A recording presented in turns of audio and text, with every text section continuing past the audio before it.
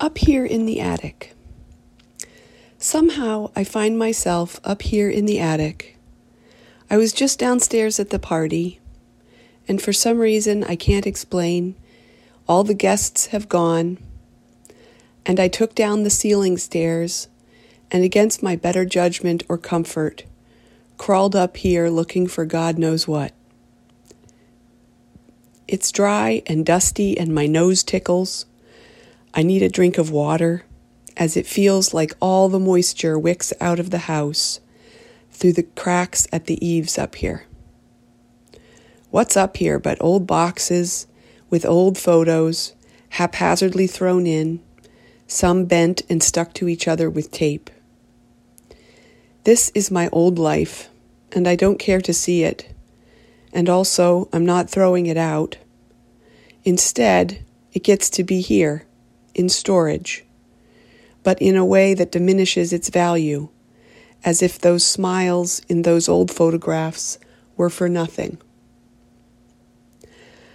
I know they were just what was meant to be, because I like this most current version I'm in, except the eczema on my pale face and the sore labia for no particular reason this morning.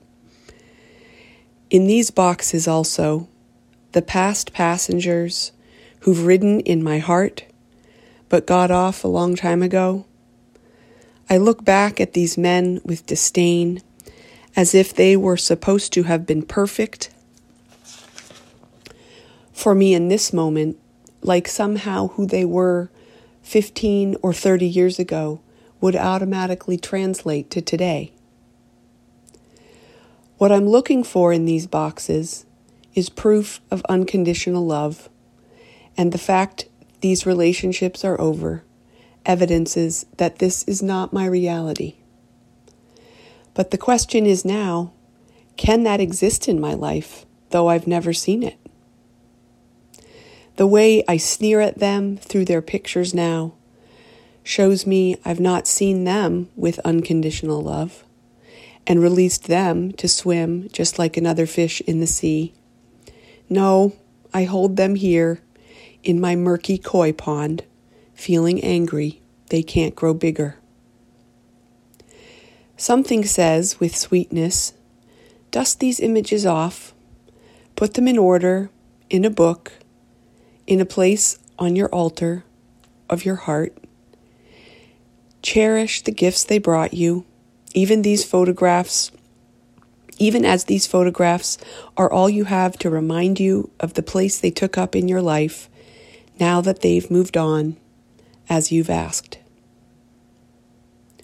And as you gather your own suitcase and pack for a trip to new lands, you want them tied up securely with string so the pages don't slip out and blow away accidentally on your future travels. It's hard to look at those past smiling faces and not feel sad they couldn't last longer.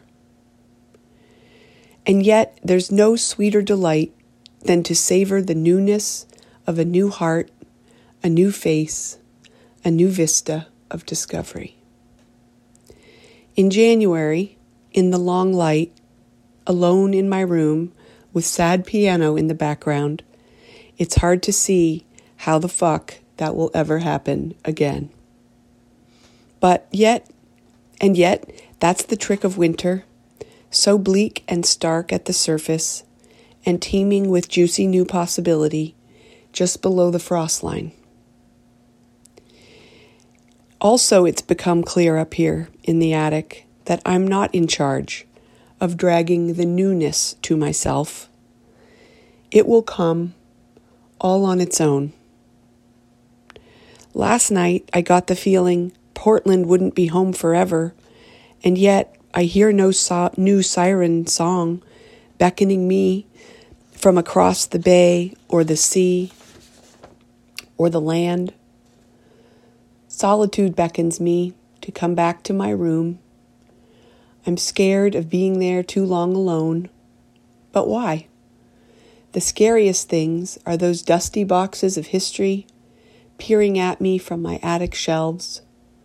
And how are they so menacing? the faint record of the love I shared as best I could, the fun I had, the adventure I went on. What's hard about that?